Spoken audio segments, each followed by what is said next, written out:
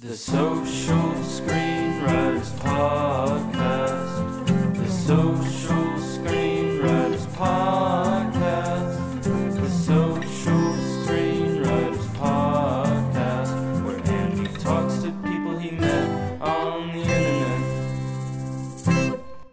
Hey there, everybody. Welcome to episode 8 of the Social Screenwriters Podcast. I am your host, Andy Compton.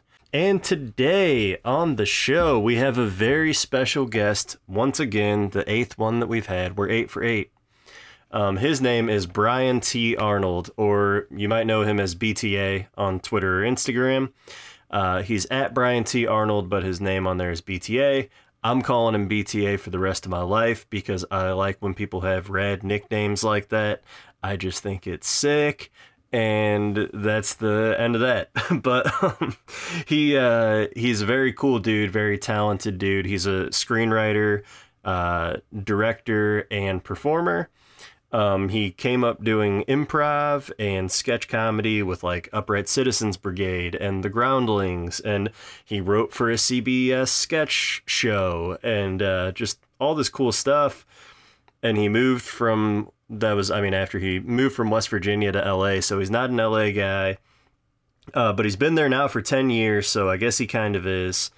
And now he won some cool screenwriting competitions. He ended up on the 2021 blacklist, and he is repped at Bellevue Productions, which many of you probably know John Zazerny from Twitter.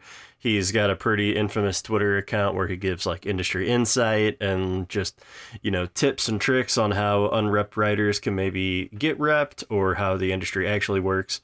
He's a good follow. I would follow him. And also Kate Sharp is his other rep at Bellevue. He's repped at APA. So he's doing a lot of cool stuff out here, and he's breaking into the industry in a big way, and we're all for it. And we'll get into the episode. But first, guys, I want to tell you, if you want to donate to the show, you can do that at the Linktree link in our social media at Social Writer Pod on Twitter or Instagram. If you have the money, cool. If you don't, that's okay too. But it definitely helps me, having to record these things and edit and do the promo and all that stuff. It just helps me out a little bit, and I appreciate it. Guys, I just want to let you know, too, about our friends over at the Finish Line Script Competition. So Wednesday, March 16th is going to be the early bird deadline for the Toyota Finish Line Social Impact Competition. Financing is available for the right script about social justice or issues that affect change in the world. You can enter your short film scripts, pilots, and features only at Film Freeway. And you can learn more about it at Film Freeway or at finishlinescriptcomp.com. And with that, guys, let's go ahead and start the show. Brian T. Arnold. What's going on? It's a T in the middle, and let me try to guess it. Mm-hmm. Timothy? First guess. That's good. Are you kidding me? No, that's it. It's Timothy. That's nobody's first guess. So you were. Oh my God. I can't believe that just happened. Okay, well, this is going to be an amazing interview. I can already tell. I can tell. I feel good. That is crazy that happened. Cool. Yeah. Brian T. Arnold. It's so cool to have you here today, man. How you doing? I'm doing good, man. Like by modern standards, I'm doing good. How about you? Yeah, that's a very good way of putting it. Yeah, same. Things are going pretty good right now. I really can't complain about much. Okay, so Brian Arnold, you are, so I did a little research for you. A lot of times I don't do a ton of research. I just jump right in, but I had like 15 minutes before this. And it was actually pretty fascinating. Well, for starters too, you are an outsider of the coast. You are from West Virginia, Bluefield. I am, yeah. Yeah. You deep dove. Hey, man, I'm like, have you ever seen the show Hot Ones on YouTube? Yeah, I'm like Sean Evans with that deep research. You know what I mean? I found your hometown, and the list stops there. No, I found a few things. So how long have you been in LA? You're in LA now, right? I'm in LA now. It's been 10 years as of last month. Oh, wow. Congrats. That's awesome. Thanks, man. Yeah, I wasn't always sure I'd make it, and I'm still not sure how much longer I'll get to stay here. But for now, it's working out okay. Yeah. I mean, 10 years is a good run. Yeah, if nothing else, I had a good run. Yeah, right. Anyway, yeah, that's cool. You studied broadcast journalism at Concord University. I did. And, Go ahead. Sorry. I was just going to ask, how did that kind of translate into, because the first question I want to ask you is, how'd you get into screenwriting? Mm-hmm. Were you already screenwriting while you were going to school for broadcast journalism, or was that kind of a later thing? Like, how did that all pan out from you getting your degree, working your way into what you're doing now? Totally. Yeah. So I always knew, it's kind of a long circuitous story to how, from there to here. I'll try to give the shortest version I can, but I won't be good at that. Yeah, you're good. Yeah. This can be 50 hours long. It's okay. Perfect. It will be. It'll be your lowest rated episode, but but it's going to be long, and that's important. That's good. Yeah. I knew, growing up in a small town in West Virginia, it's a great place, lovely people, very beautiful, but it's as far from Hollywood as you can mm-hmm. be. And for the longest time, it doesn't feel like, even if I don't know if I knew screenwriting was a job for a long time, or let alone how to get into it. But I always was drawn to it. As a kid, I remember in elementary school, I remember very specifically mailing a packet to Fox with there should be a new Power Rangers. Here's what it should be. It would star me and my friends. Here's a drawing of it. No way. Your first pitch doc. My first pitch doc. And that kept going for a while. The first screenplay I ever wrote. I was 14 or so, I think, and it was X-Men 2. I was wow. I just saw X-Men. Somebody has to write X-Men 2. Why not me? Yeah. So I wrote it, printed it off, mailed it to Fox. Again, Fox, for some reason. Yeah. Never heard back, which weird. Yeah. But that started, so it started young, for sure. And then broadcast journalism was sort of moving away from a small town to the big city to chase this seemingly very impossible dream just felt maybe I don't have to do that. Maybe I can be happy doing something else. And with news, at least you're writing, you're editing video, you're putting stuff on TV. I could do that here and be happy. Mm-hmm. I wasn't. I was the cool, doing news in college was kind of fun. And then also the broadcast journalism program at Concord, also had room for I took one screenwriting class. I took a couple video production, short film kind of classes. Mm-hmm. But overall it was very broadcast journalism focused. And after I graduated, I worked in a TV station. I was a morning producer for a news show, mm-hmm. Back home in West Virginia. And it was awful. God bless the people who do it, but I was working the graveyard shift. I was 10:30 at night till 7 a.m. producing the morning show. Awful. I couldn't. Yeah. I was exhausted all the time. I wrecked my car at one point because I think I hallucinated on the road. It was Holy just shit. I don't know if it's a hallucinating might be a strong. I didn't see a camel in front of me or something. right. No, but yeah, just from pure exhaustion and just overexerting yourself. I was just done, and I was positive a car was coming into my lane. I don't even know if it was, but I flipped my car a couple times, and I was just it was not ideal. Luckily it was fine and everything, but it was just I can't keep doing this. It's not even what I want to be doing. So I ended up quitting that job, and then I moved to Myrtle Beach, South Carolina for a little while. I had mm-hmm. a cheap place to stay down there. Mm-hmm. And that's where I took my first improv comedy class, was in Myrtle Beach, South Carolina. Mm-hmm. And I was, on stage, and I was being creative, and it was so fun. And I was just this is actually what I want to be doing. So after that, I decided to actually move to LA and give it a shot. And that's sort of the long road that, led to at least being here. Yeah, I'm glad you brought that up at the end, because that's another thing we have in common is improv and a love of improv. I do improv, not as much anymore in St. Louis.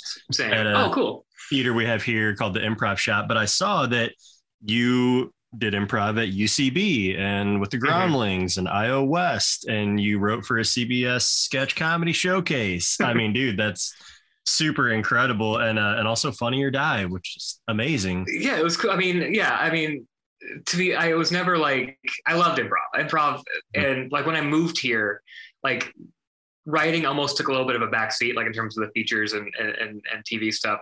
I got very into improv and sketch and performing. I took classes at UCB, ended up on a sketch team at IO West. And that was just most of my creative focus. It's funny, like it's hard to make yourself write while you're doing those kinds of things, because like screenwriting is 6 months of, in a locked in a room hoping somebody likes it. When you're doing improv or sketch, it's like immediate laughs, immediate like instant validation, instant gratification. Yeah. So it was just like that sapped my creative energy and was like fulfilling enough for a while.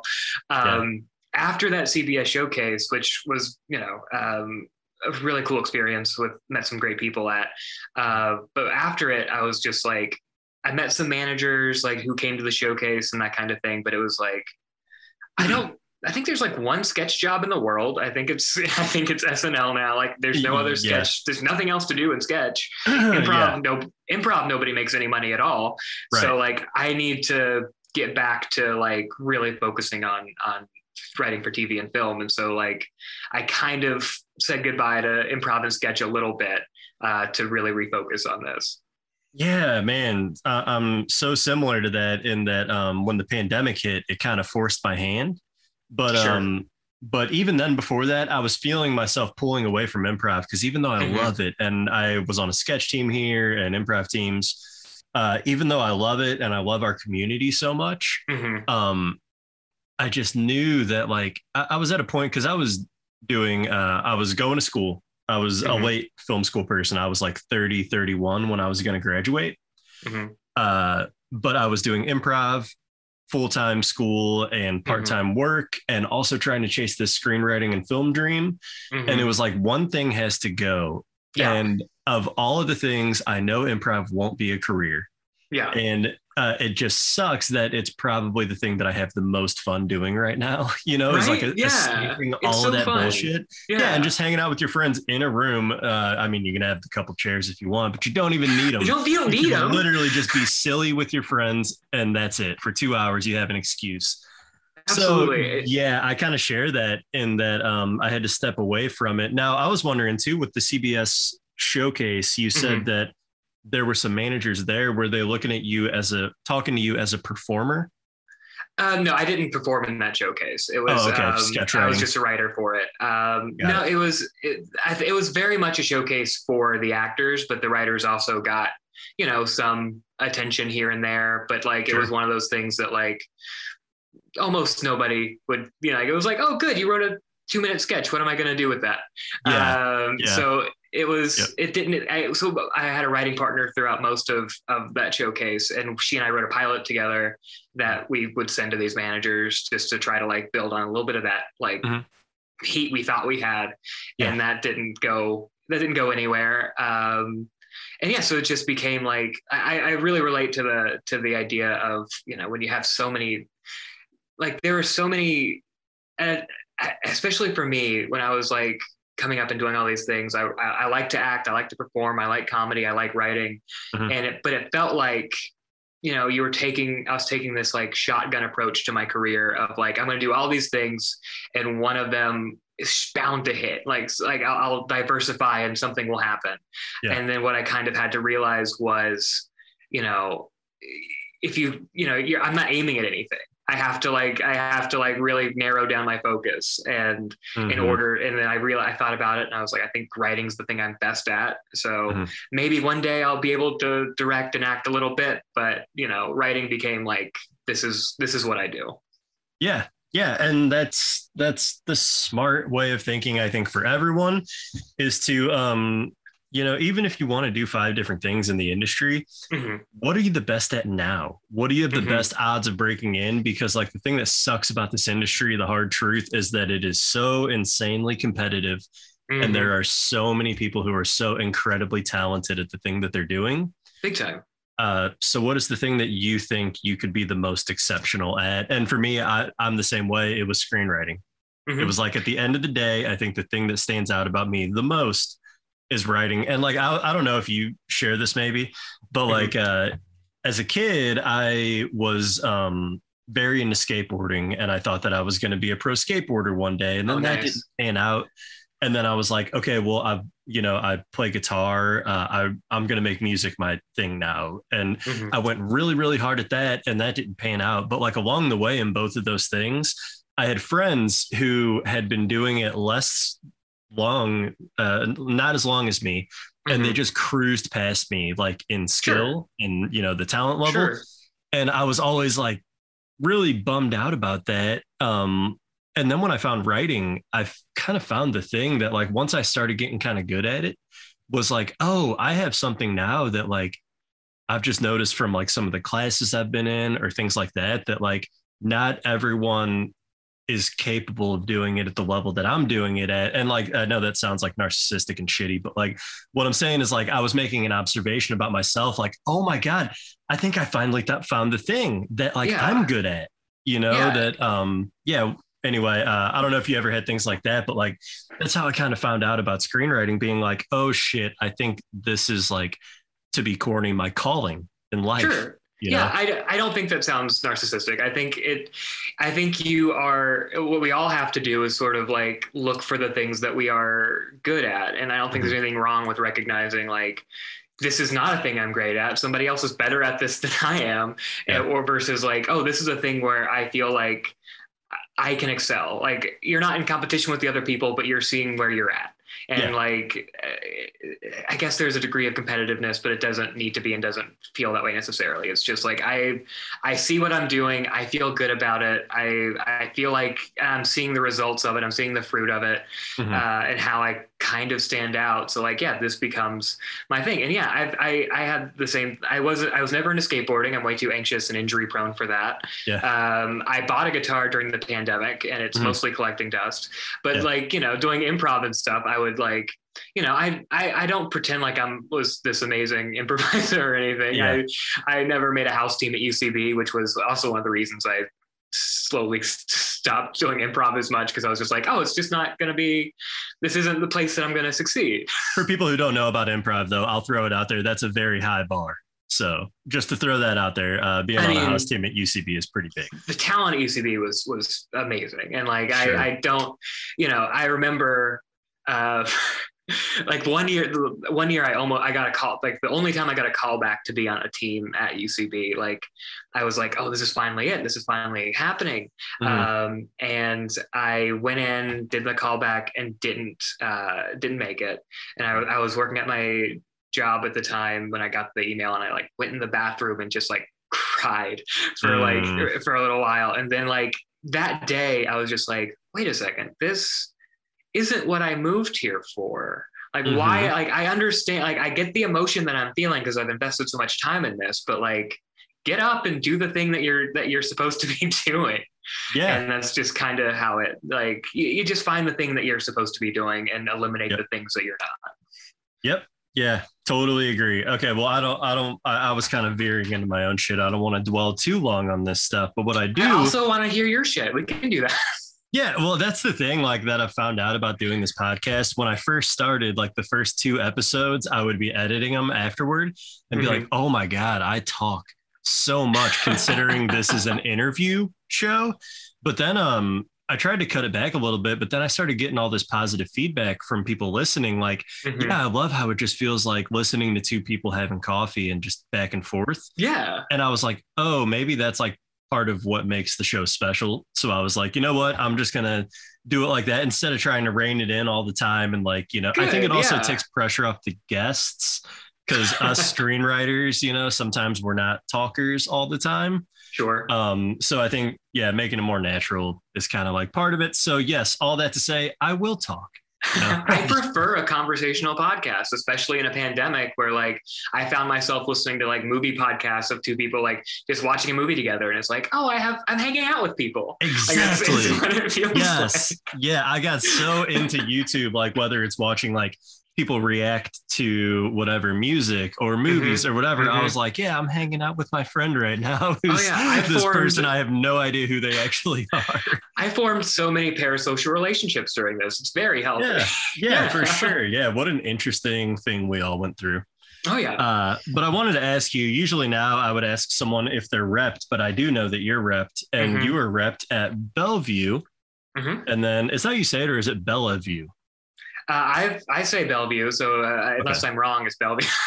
You know what? They rep you. I will go with yours. And then you have a talent agent at APA? Writing agents, yeah. Writing agent. Yeah, okay, I don't have anybody for acting yet, unless anybody's listening right now and wants to, pick that up too. For sure. Just drop us a DM. I'll put you two together. Yeah, I'm your new representative, by the way. Yeah, that's cool though. Bellevue and APA. How long have you been repped with them? With them, about a year. Bellevue, I think, was March last year, and APA was March or April last year. Cool. So still relatively new. I mean, still relatively new with them. Still exciting. Yeah. I'm sure you had an exciting first year. It was a while. It was a pretty wild first year. Okay, cool. We'll touch on that. Yeah. So I saw that you were on the 2021 blacklist. Yes. Is that kind of what kicked off you finding a rep, or were you already repped? So again, this is kind of a long story. I'll try not to get too specific. Yeah, no, feel free. Tell the whole thing. In 2018 or so, I got rep by these other people with this other script. I won a screenwriting competition that year and signed with a manager, signed with an agency. That script ended up not going really anywhere, which is fine. Happens. Yeah, it happens. But I had like 10 to 15 generals off of it. I got to pitch on a few things. I did a small little rewrite thing. But when I really started like developing stuff with them, I was just like, oh, I don't think we see my career in the same way. I just don't know if this is going to be a good fit. But I stayed with them for probably 2 or 3 years. Eventually the agency dropped me, which is fair. And then I ended up after that letting my managers go. It just felt like, the whole thing isn't working. Sure. So I took this script that I was trying to develop with at that time, and I just couldn't get them to we weren't getting on the same page with it at all. So I was just like, okay, well, I'm going to use this. I'm going to enter it in a screenwriting competition because I think it's good. We can't get in the same page. You guys aren't going to do anything with it. I really think there's something here. And then that script ended up winning script pipeline for slip competition. Yeah. And that's what introduced me to Bellevue and APA. And then that's the script that ended up on the blacklist that year. Cool. Okay. So it wasn't because of the blacklist, but kind of at the same time. Right. All those things happened. Yeah. It was last year went from March to signing to that script getting on the blacklist at the end of the year. Okay, cool. Isn't it so funny? I had something kind of similar where I placed in the nickel in the summer last year. That led to me landing a rep in we met in October and officially signed in December. And then a week later, 7 days after signing with my manager, I found out that I won also the script pipeline first look. Hey, look at us. Yeah, same thing. But it was so funny because as it happened, I was like, of course I was thrilled and over the moon to have won, but I was like, that would have been really nice before I had a manager to win a competition, because that's what I was spending hundreds of dollars on this entire time, was trying to win a competition so I could get a manager. And I just loved the irony of getting a manager and a week later winning my first competition finally.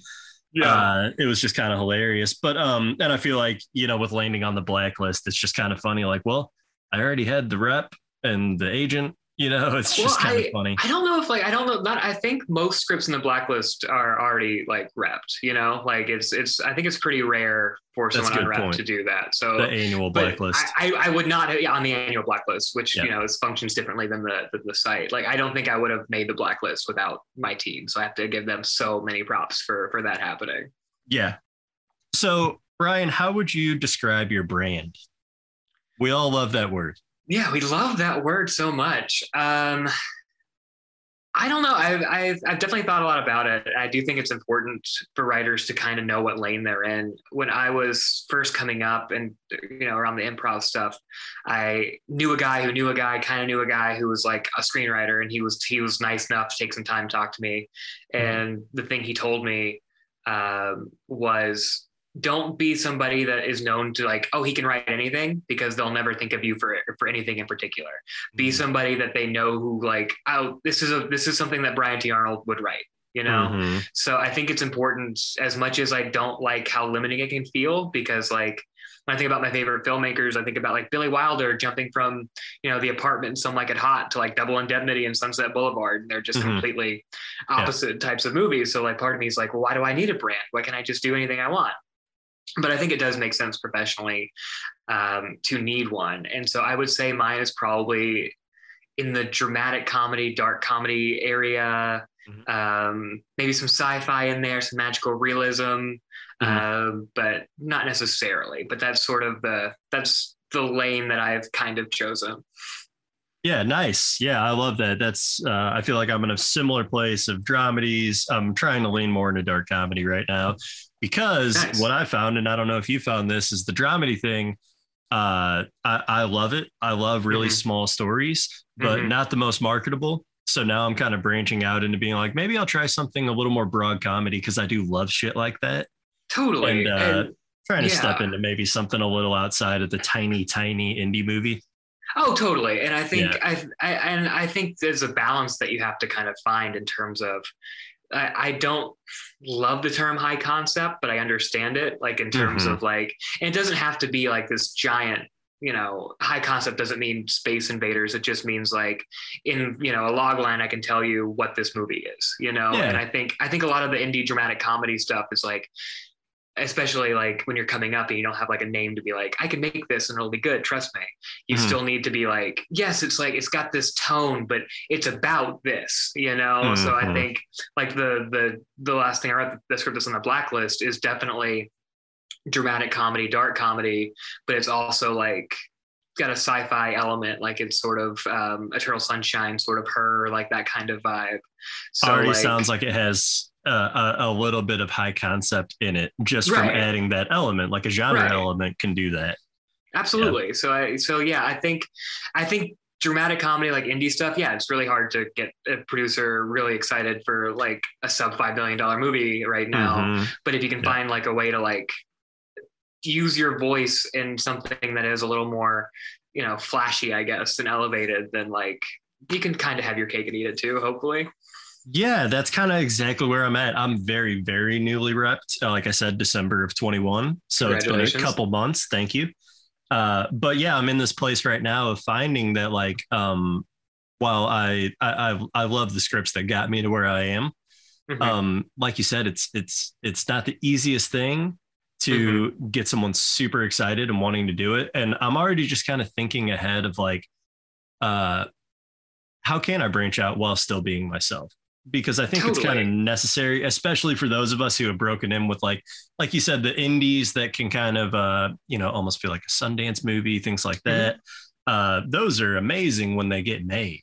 Oh, 100%. Those are my favorite movies when they're made, but they're not always. Yeah, me too. And like some of my favorite movies are just like, a guy and his grandfather who have this weird complex past spend 5 days together.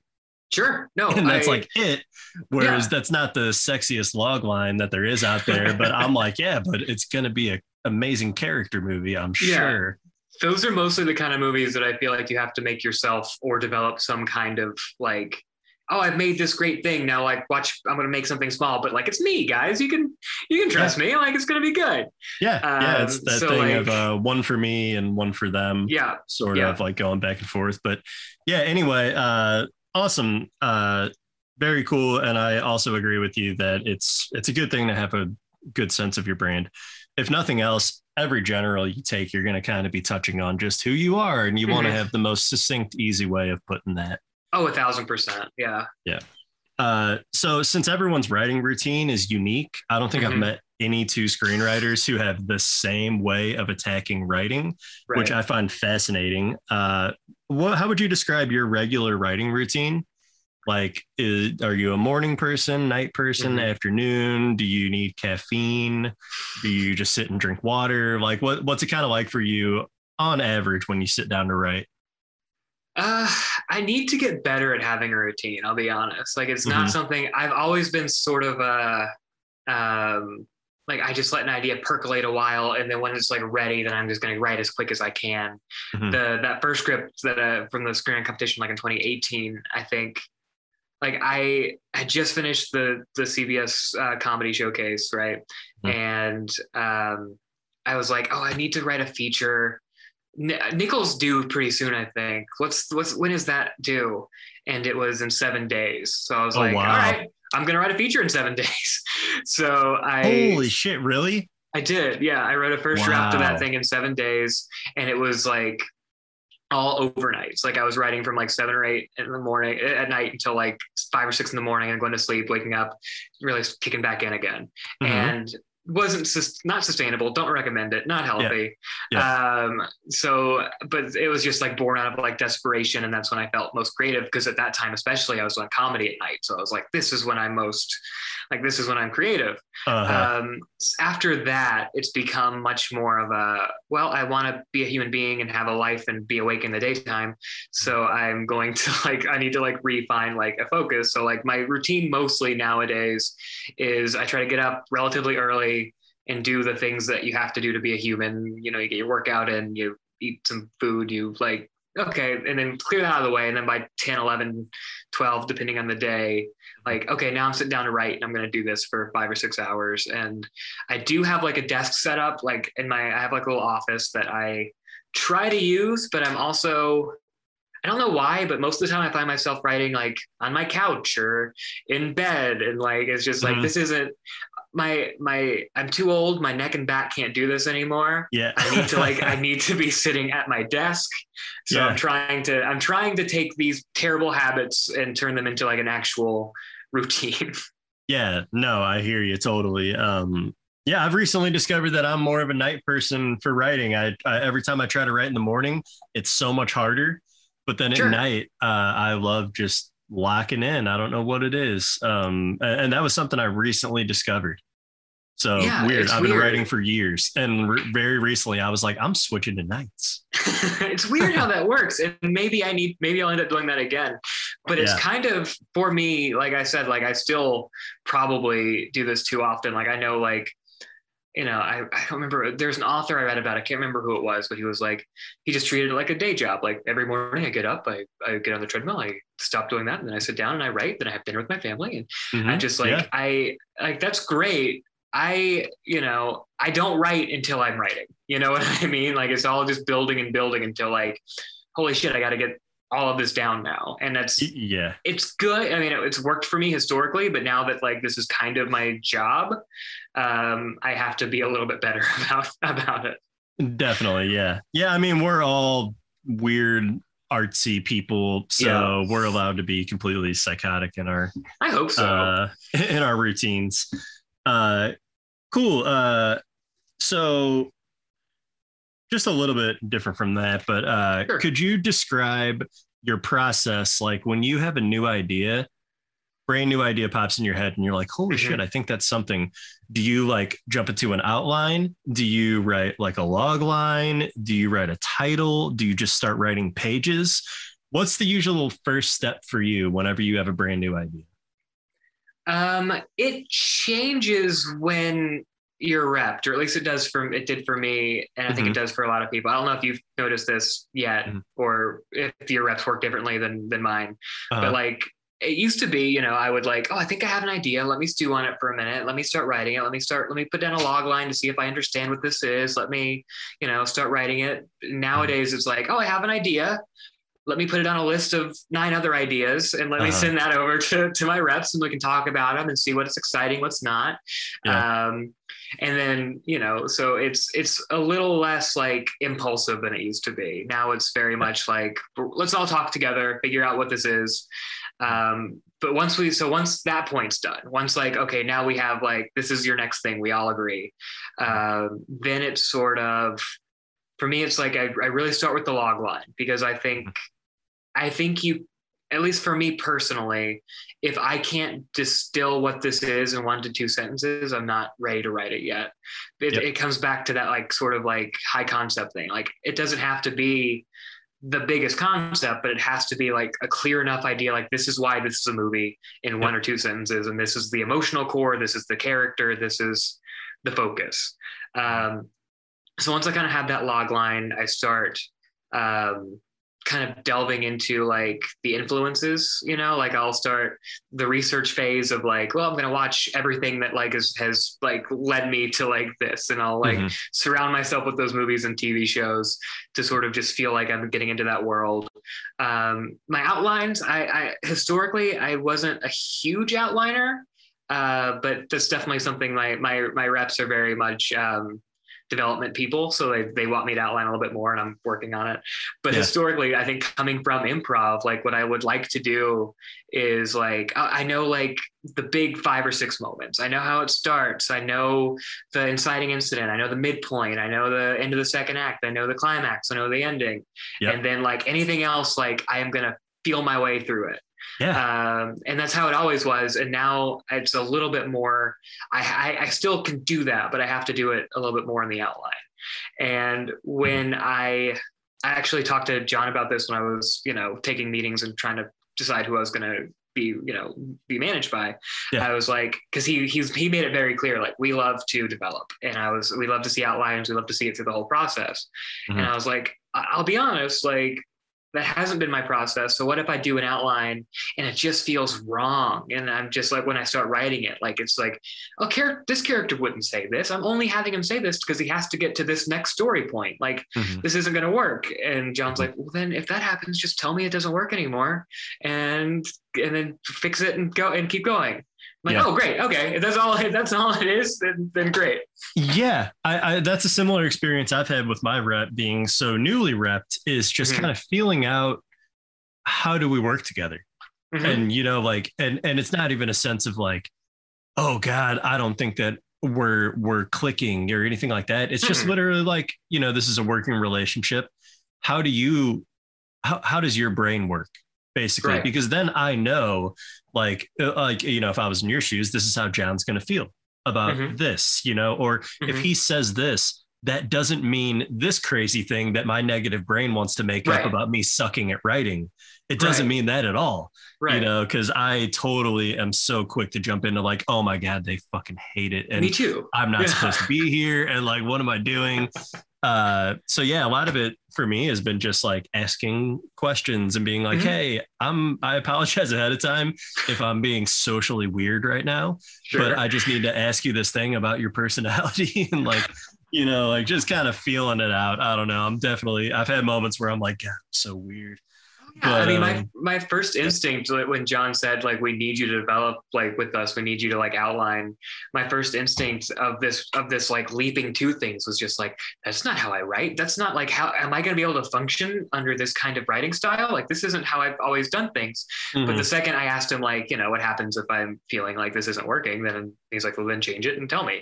I'm like, oh, okay. So like the key, I think, to like a decent manager relationship is just like, like we're communicating, and we like, you know, that's all it is just like, you know, I've had, you know, situations where I felt like I wasn't being like necessarily, they weren't being honest with me, and or they just were not taking time to communicate, versus like, you know, John and Bellevue and Kate, both at Bellevue, are very much more, you know, like, yeah, if you have a question, like, tell us, and like we're gonna tell you exactly what we think. You might not always, you know, we might shoot down an idea that you love, but like we'll tell you why.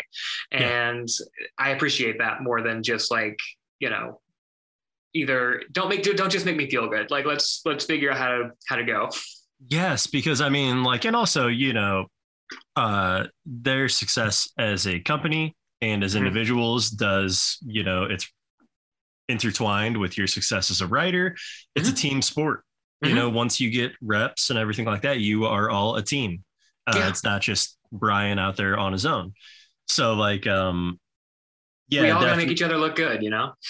Yeah, for sure. And like, I mean, that's any relationship too, not just a working relationship. Communication's key. So disagree there. Yeah, secrets usually work really well in romantic relationships. Gotta keep it spicy. Don't let them know everything. No. Yeah, I like though that you really were specific about how things changed for you in your process once you got repped. I think that's an interesting thing that a lot of unrepped writers who are getting close to being repped, it's just something to think about moving forward, is that like things are going to change. And one of I think the most successful people in any industry, but especially ours, are the people who are willing to be fluid and just be able to change on the go and adapt. Super important. Yeah, definitely. We'll be right back after a message from our sponsor. The Social Screenwriters podcast is sponsored by Bravemaker, a 501c3 nonprofit film organization dedicated to supporting filmmakers and elevating brave voices for justice, diversity, and inclusion. With screenwriting workshops, weekly live shows on YouTube, and a full production team, Bravemaker is a growing creative studio, production company, and creative community, both in person and online. Do you have a finished film looking for a film festival screening? Submit your film at bravemaker.com/fest, and you could be screening your short or feature in the beautiful San Francisco Bay Area at our annual festival in person, July 7th through 10th, 2022 in Redwood City, California. Do you need fiscal sponsorship to raise tax-deductible funds to get your film into production? Go to bravemaker.com and apply to have your project considered and get ongoing support to help makers of all kinds achieve their filmmaking goals. Brave stories change the world, and you are the story. Find out more at bravemaker.com and follow us on Instagram and YouTube at bravemaker.org. So on average, how long does it take you for a first draft to be complete once you actually start writing pages?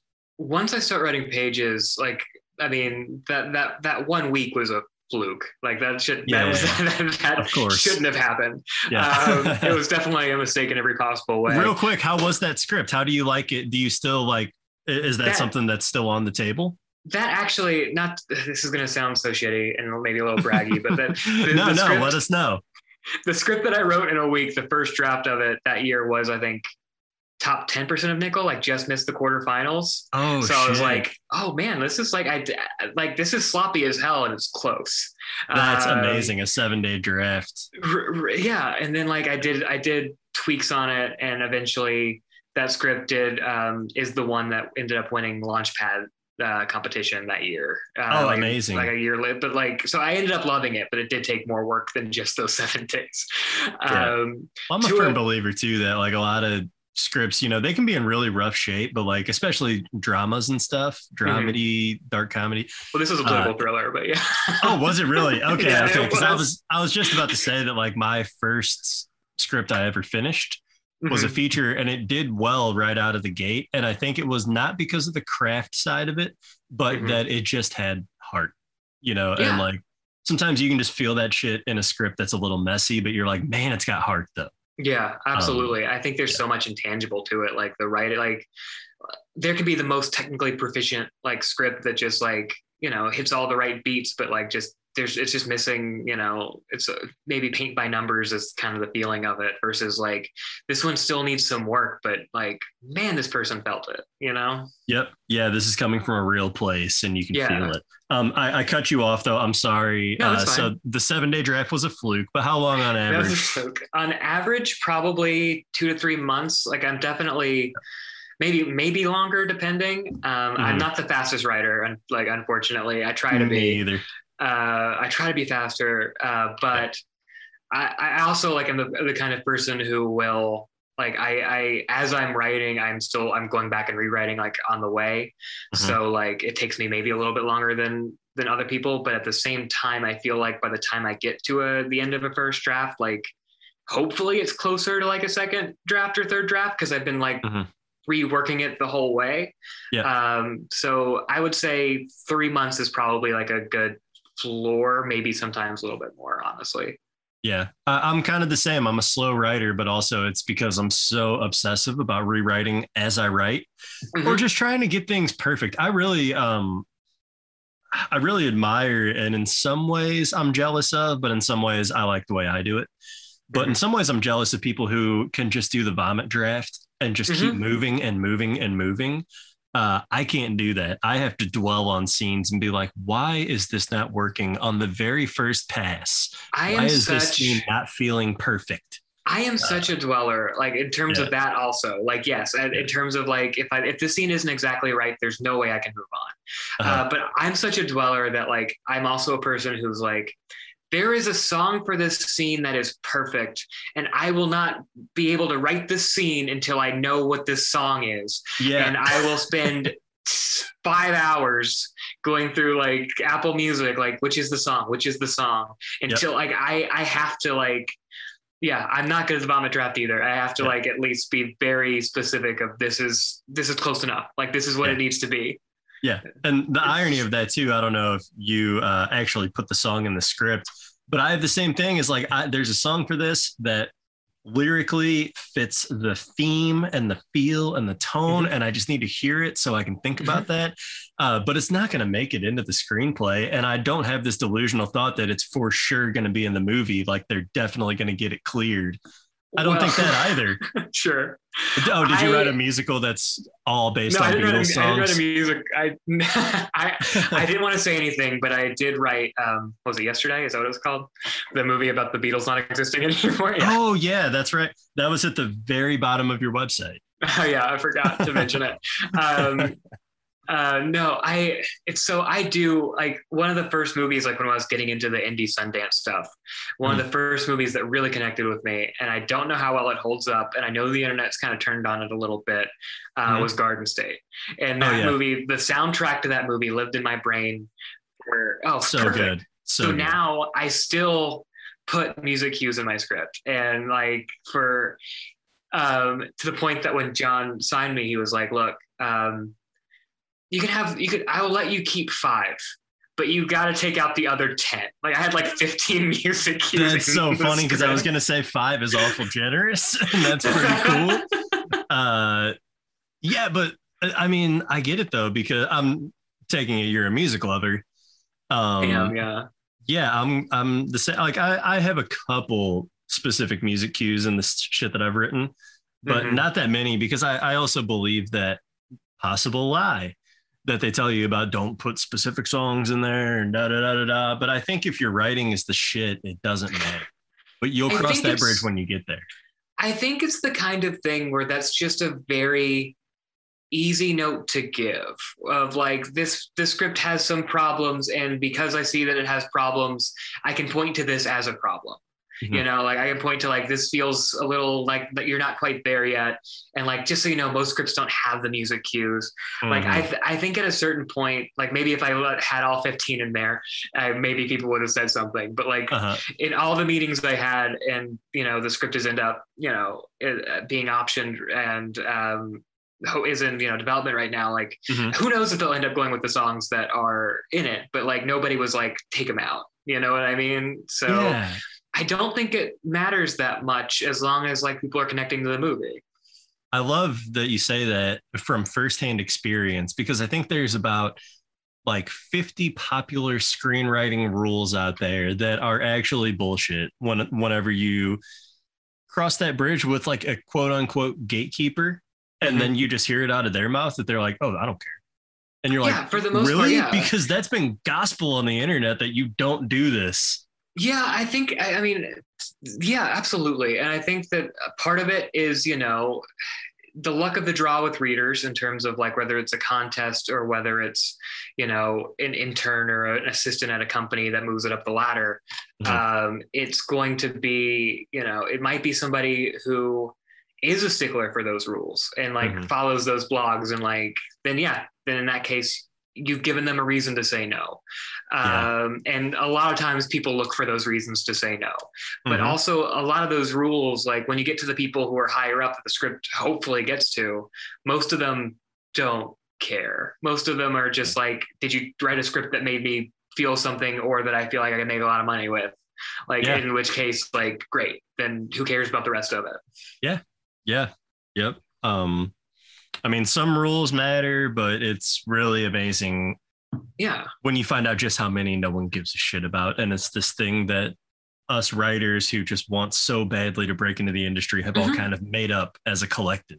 It's like a herd mentality thing. we're looking for reasons why we're not making it yet. And That's very true. It's like a way of protecting ourselves. yeah, and it's we're still growing as writers, and like, you know, I wrote plenty of scripts that are dog shit, Yep, that same. you know, and I think everybody has, or if they haven't, well, one of my friends got on the blacklist with like the first feature she ever wrote, and I'm very upset. Yeah, but with we her. all hate her. Yeah, no, she's sure. the best. She's the best. But most of us have just awful scripts in our background. But like, Of course. and we're looking for the reasons why, you know, like what do I need to do differently? And you're looking at the rules and you're trying, but it's, you know, eventually you're just a better writer to the point where the rules, once you know them, you can like play with them and break them or not care about some of them. Like the only rule is like, does it look like a movie script? Is the structure right?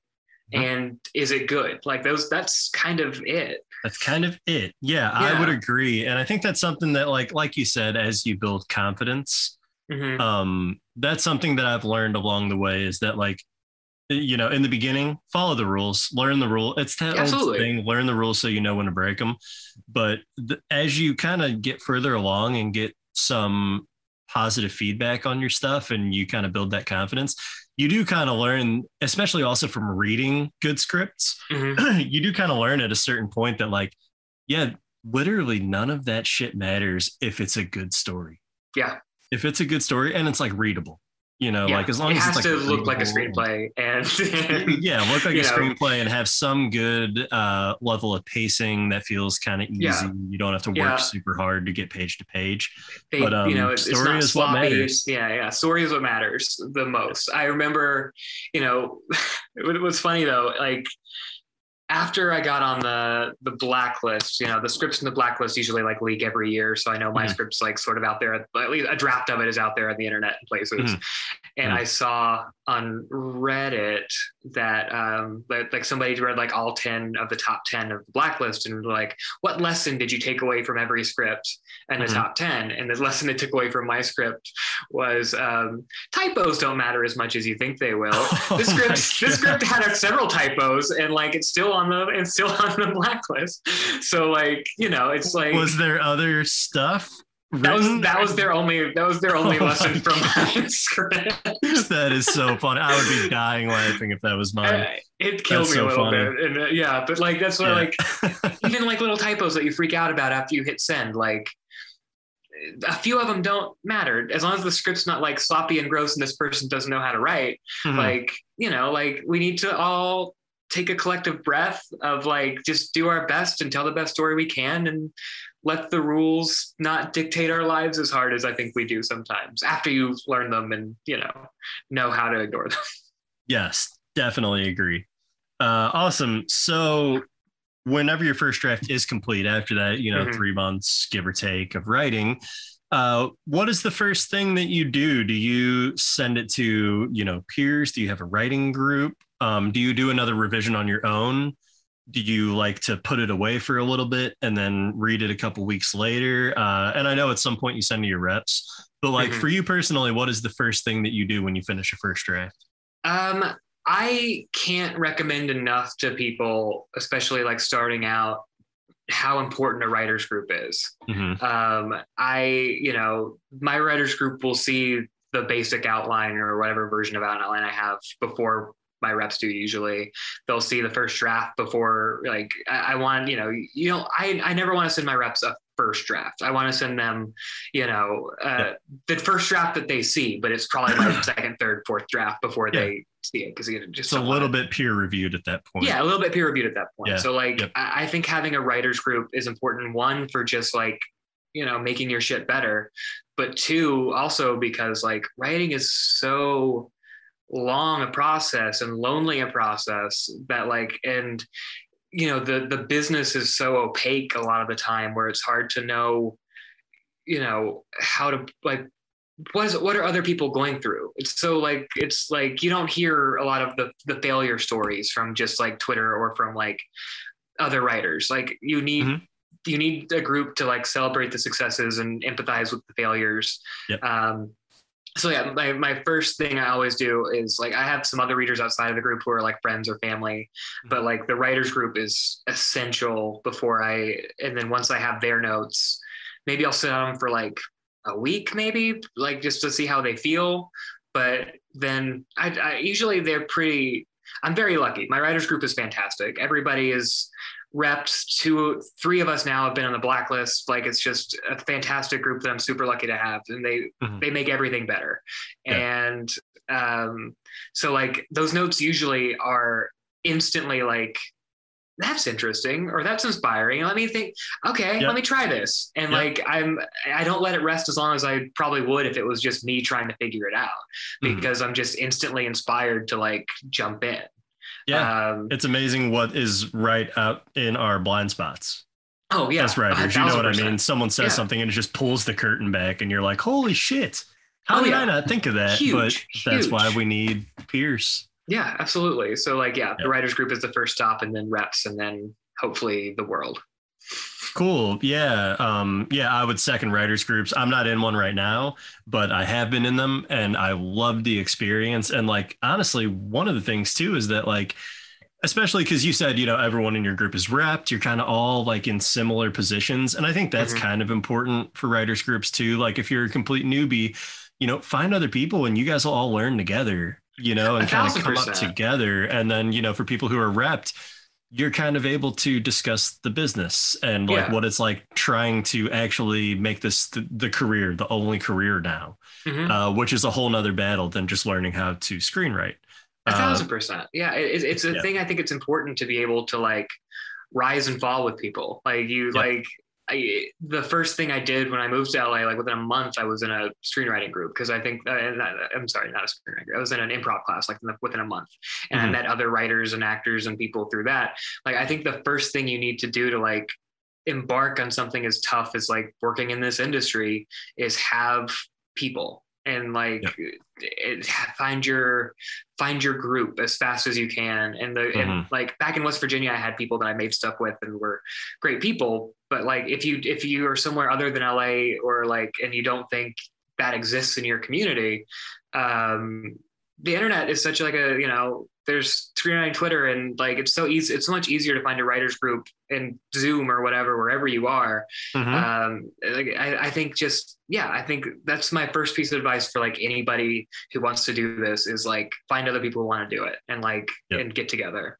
Yeah, and I'm sure that you could second this, but something I didn't expect from being in writers groups that it was such a welcome thing was you learn so much. Even when it's not your week to have your work read and analyzed, just being an active participant in other people's work being read, and someone says something about how, this character, maybe this could make their arc stronger, blah, blah, blah, blah, blah. Nothing to do with your writing, but I'm learning all these lessons and being like, oh shit, that kind of is similar to what my dilemma in my own work. And like, you just keep learning about analyzing story and all these things. So sometimes even just listening and being an active participant will also make you a better writer, not just having your work critiqued. Oh, 1,000%. Yeah.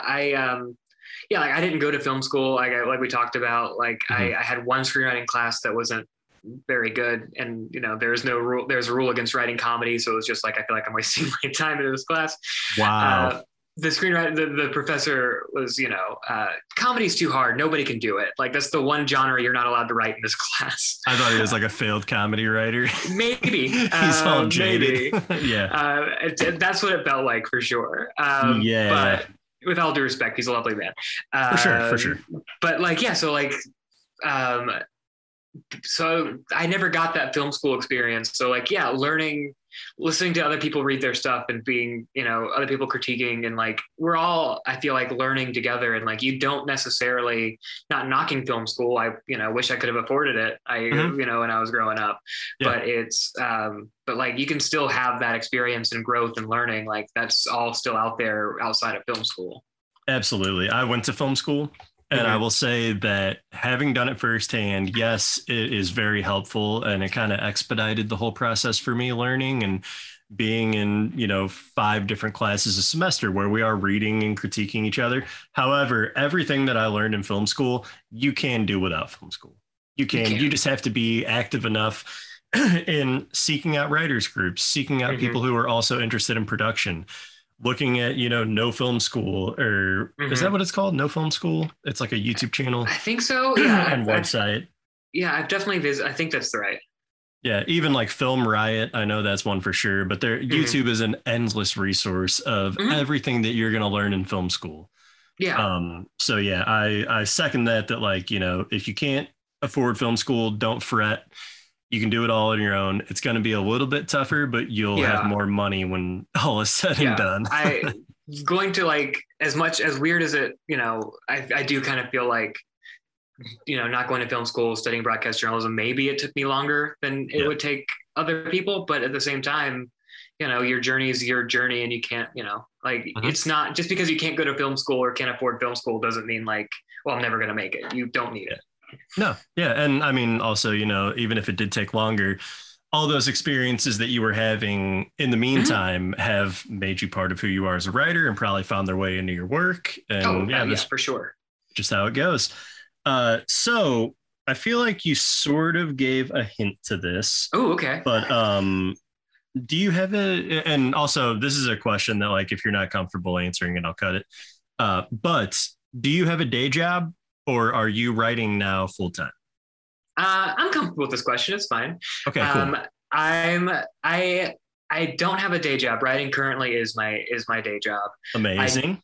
It's fantastic. I fully expect it to go away. I fully expect to be back in an office within a couple of years, for sure, or sooner. But no, I was lucky enough that in the end was optioned, and I was paid for rewrites and that kind of thing, the development process.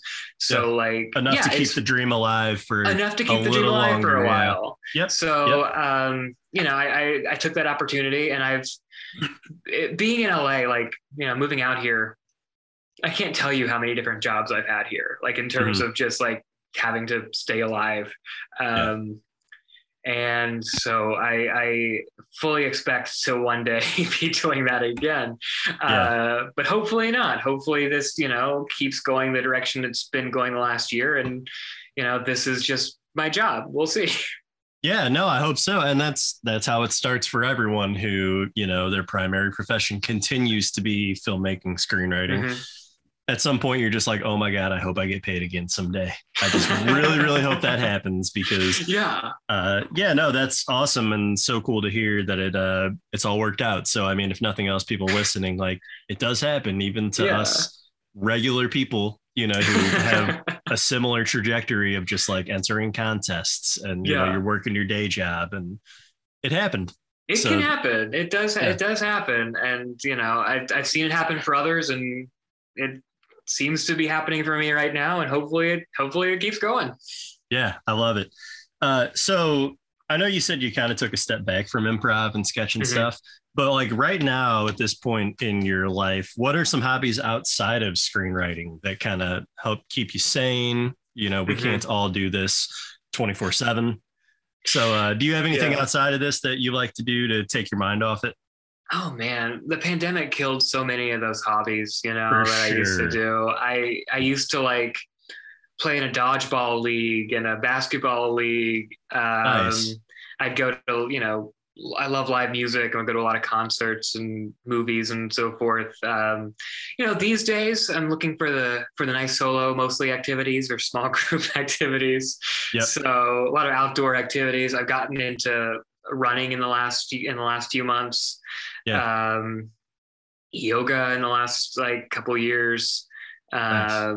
I cook a lot. I like to cook. I'm one of those people whose Instagram is mostly dinners I made. That's awesome. That's probably most of them. I play Wordle every day, which is very important. There you go. Crossword puzzles. That's most of our number one hobby now is Wordle. That's rad. I just kind of I'm always interested, and yeah, totally. What are you doing that I'm not doing? What should I be doing for fun? Because I think I've forgotten how to have fun. Only things that I do, honestly, I'm a big hockey fan. I love watching hockey.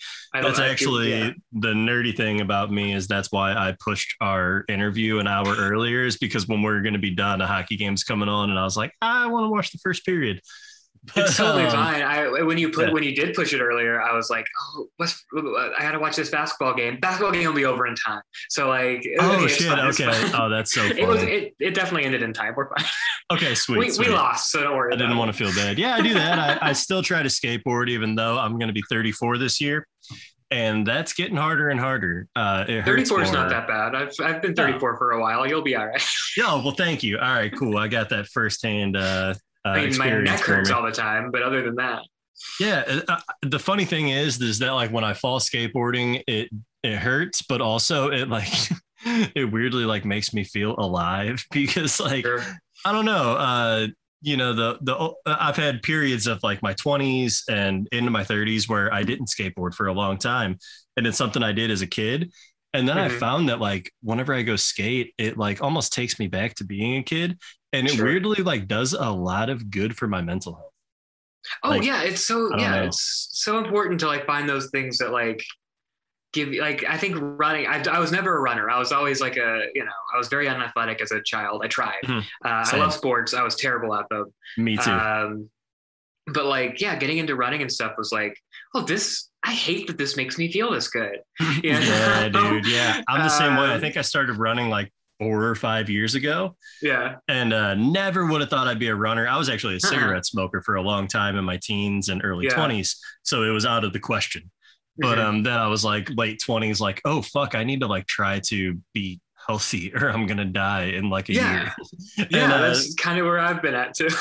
Yeah. So finding those, and then you learn to love it. But yeah, for me, like I'm having like a story issue and I'm just like, there's no way that in my current state of sitting here, I'm going to move past it.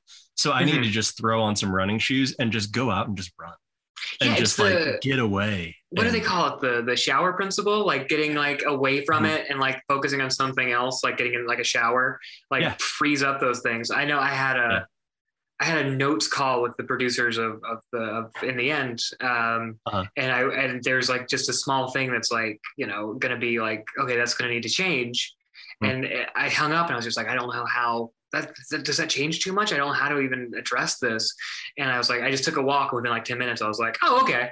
Like I figured it out. Like, it's just sitting in front of it for too long breaks you. Like you just can't find it that way. You gotta find something to get your mind off of it. Like that's so important. I heard someone say that Aaron Sorkin will take like 4 to 5 showers a day, sometimes more, because he's having story issues and he just like looks at it as a reset every time that he takes a shower. I have a really good friend who I don't know if they'll want me to name him, but I know that he also takes like 4 or 5 showers a day and he calls it a reset. So I wonder if he got that from Sorkin or if it's just a writer tick that some writers have. Yeah, it could be. Yeah. And I can't even remember. I'm pretty sure that was Sorkin. I feel really bad putting his name out there if it's not him. But I think it was. We can make up all the stuff we want about Sorkin. I would love to. Well, that's actually like the side podcast that I'm starting. It's just lies about Sorkin. And I bring on new guests and we just make shit up about Sorkin that's not true. Yeah, I'm in. So, Brian, of the scripts that you've written, which is your favorite and why? Man, that's hard. It's another tough one. I think, isn't there always recency bias? Almost always, isn't it? Like this thing that I just wrote is definitely like the best I'll ever write. And I think like 90% of the time when I ask people that's what it is. It's like, well, the thing I'm working on now, or the thing I'm working on right now, finished. I don't know. Yeah, the thing I'm working on right now, who knows? I don't know who knows if I'll love that thing or throw it away. But like in the end, it's hard to like, so much of my career where it's at right now, I owe to that script. And it's a very personal script in a lot of ways. Like it is sci-fi, it is, removed in different ways, but like there's so much of me in it that is just like very personal, that it was definitely a thing that I wanted to protect and a thing that I loved. And then to not only write the thing that you love, to have that also be the thing that kind of gets your career moving and like it's hopefully heading toward being a movie. Like, I who knows if it'll ever be this good again. Yeah. And which one is this? I'm sorry. This is In the End. In the End. I was going to say it, but I didn't know for sure. No, it's good. Yeah. I hear you. I'm the same way, no matter what happens in my career, I kind of think of the script that helped to sort of break me in for the very first time, being so personal to me and so much of me on the page. That, yeah, I think that I have to kind of hold, even though I am always tempted to say the one that I'm working on now, because like I'm just immersed in that world and I'm excited. If you're not excited about it, then it kind of sucks writing it. Oh, totally. You So have to be excited about it. And also that's what the executives want to hear. Like the thing you're working on now is your favorite thing. Holy shit, I want that. Yeah. Even if you have to lie, remember that to everyone listening, is that you will lie, cheat, and steal your way into this industry. Cut people's throats, even if they've been good to you. Aaron Sorkin says that all the time. Like the thing I'm working on right now, like this Lucy movie is better than A Few Good Men. Trust me on this. Like that's just what he does. And he's just shouting it from the shower. It's really interesting. 5 times a day. Yeah. All right. So, Brian, what is a recent accomplishment that you're proud of? Screenwriter related, maybe, but it doesn't have to be. Man, again, it's just like time to gloat about yourself. Let's go. Yeah, I'll do it. If there's one thing I love, it's positive attention. Let me brag a minute. We're all from Twitter, aren't we? It's hard for me to get over how much happened last year. For like as much of a shitty year as it was in so many ways, and isolating and tough to get through. Like from a career perspective, I went from, letting go of my reps and wondering if I was ever going to be repped again to, within a couple months, like by March, having new managers, new agents. Within a couple months, that script was optioned. A few months later, it's on the blacklist. Like, I don't mean to I know that can sound braggy probably, but I feel so lucky and so blessed that that year happened for me, and I can't say enough just how crazy and overwhelmed last year really made me feel. So that's what I'm going to carry that with me for a while. No, I love that answer. And I don't think it's braggy at all. I think it's honest. I know for me, having just gotten rep for the first time, and then a couple things that I can't really talk about are pretty exciting that have happened since then. Right? Isn't it fun to have things you can't talk about? Oh my God, it's so good, especially when you're someone, like you said, like you love positive attention. Yeah. If any of you, which I'm sure all of you, follow me on Twitter, if you're even listening to this, you know that I'm an attention whore. I love it. I'm always trying to be the center of it. So that's been painful. But I will say though, like you said, how it's just like this kind of cascade, like this spiral of oh my God, things are better than I ever could have asked. And then another good thing just happened. And it's what is happening? I can't even keep up. And that does sound braggy. Now that I'm saying it, it sounds good. But see, it sounds braggy coming out of your own mouth, but it doesn't sound braggy to me when you say it though. Okay, good. That's a good measuring stick. But yeah, I guess it's just honesty. But it's that thing. Again, if you're not a weirdly entitled person, it's I don't, at some point you're just do I deserve all of these good things that keep happening? This is insane. This doesn't feel real. Yeah. I think that's a really awesome answer. Cause I know that myself too, I'm incredibly proud of just everything that happened, because on some one hand you're do I deserve it? But then on the other hand, you're well, I did write that thing.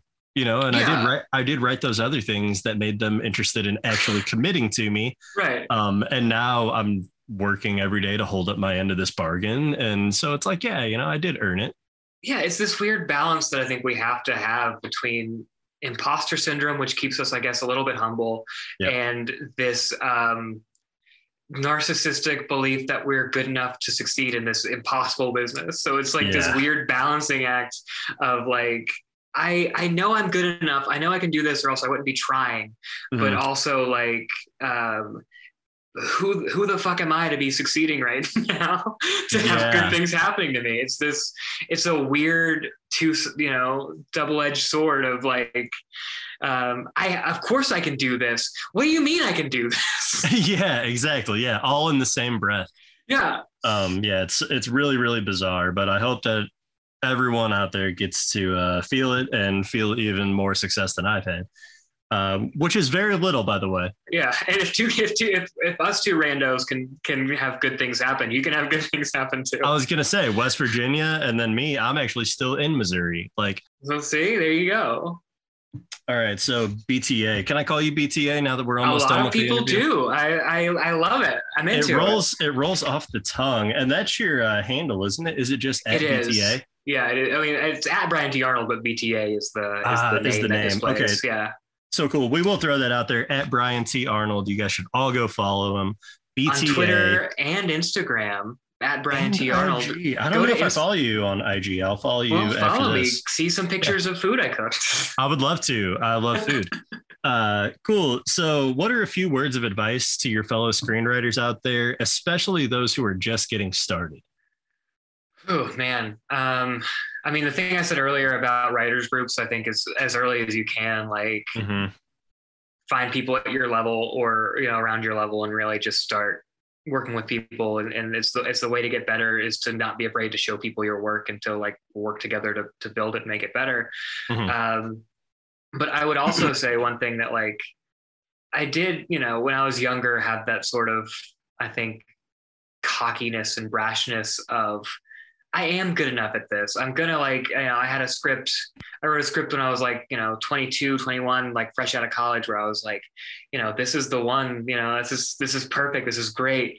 Yep. And, of course nothing happened with it because it wasn't, but it was just in that, you have to, it might take longer than you think it's going to take. And you need to have that kind of confidence to do this. You need to believe in yourself to a point of I am a person with stories to tell, but you will have ups and downs and a lot of downs. And it's just a matter of continuing to get back up and keep going. I was listening to something today. I think it was a Tom Hanks being interviewed on a podcast. I think it was Dead Eyes, not to plug another podcast. I'm sorry to, I'm sorry to plug another podcast on your podcast. I'm sorry. That's fine. But everybody go listen to that. No, anyway, I'm sorry. Go ahead. But Tom Hanks said something along the lines of it is just about, it's almost as much about stick-to-itiveness, for lack of a better word that I can't remember what word he used, than it is about talent necessarily. You're going to get knocked down a bunch on the way up the hill, and it's just how much of that can you take so before you do something else. And I think most of us are so drawn to this that we can't imagine doing something else if we can help it. So just be prepared to not make it as fast as you think you might, and to get back up and just have perseverance and have endurance, and just, if this is what you want to do, keep getting back up. Yep. Yeah, I love that answer. I totally agree. I know for me personally, I've just decided that all that's waiting for me if I don't do this is some desk job or some whatever job, and that won't make me as happy as doing that. I feel like I would still be making short films. Sure. No, absolutely. I mean? No matter what I was doing. I have this weird, I don't know if this is I don't know how I'd feel about it in practice, but I think we're all meant to do what we're drawn to, but it's the thing that we can't control is at what level, I guess, or the way that people respond to it. You're never going to control that. You're never going to control, you can control what you create. You can't control how the world reacts to it. Yep. So, maybe you are lucky enough that you sell some scripts and your dreams come true, or maybe you're making small short films in your hometown. Either way, it's I'm doing the thing that I love, and hopefully that fulfills me. I can still find the thing that I love to do, even if it's not as big as I dreamt it would be. That's beautiful. I love that. I mean, we'll end on that. BTA, do you have any projects or anything at all that you want to plug? I know this is a business where we have secrets, but if there's just anything you want to plug. Hopefully, in the end in theaters in 2, 3, 4, 5 years. Go see that. We already mentioned my Twitter and Instagram. That's where I exist. Yep. At Brian T. Arnold. At Brian T. Arnold. And Yep. I did make a web series like 5 years ago, if you want to watch that. Openhousestheseries.com, all 6 episodes. Dope. It's all up there to see. Awesome. All up there to see. Just so we have some. I love your plugs. I have a thing from 5 or 6 years ago, and then a thing you might be able 5 to to 6 see years in the 5 or 6 future. years. That's amazing. No, that's awesome, dude. So happy you came on. Dude, thank you for having me. It really was fun. All right, guys, that'll do it for episode 8. It is in the books. I want to thank BTA Brian T. Arnold for coming on the show. Again, you can find him on Twitter and Instagram at Brian T. Arnold. You should follow him. He is a cool person to follow. If you like food, hit that Instagram. If you like screenwriting and just general funny stuff that doesn't take itself too serious, follow him on Twitter at Brian T. Arnold. Follow me too at _. Why not throw myself in it and make it about me? Other than that, I just want to thank you guys for listening. Super appreciate it. If you like this episode and want to say something about it on Twitter, I highly encourage that, and you can tag us at Social Writer Pod. I will always try my best to interact with all the tweets that we get. So yeah, tweet us up, talk about it. Super appreciate that. If you want to donate to the show, you can do that at the Linktree link in our social media at Social Writer Pod. And you just click the link to donate. It's a PayPal account. It's all legit. I'm not trying to rip you off. I super appreciate that because a lot of work and a lot of love goes into these podcast episodes, and I appreciate it. And that'll do it for today, guys. Thanks for listening. I will talk to you on the next one. Goodbye. The Social Screenwriters Podcast. The Social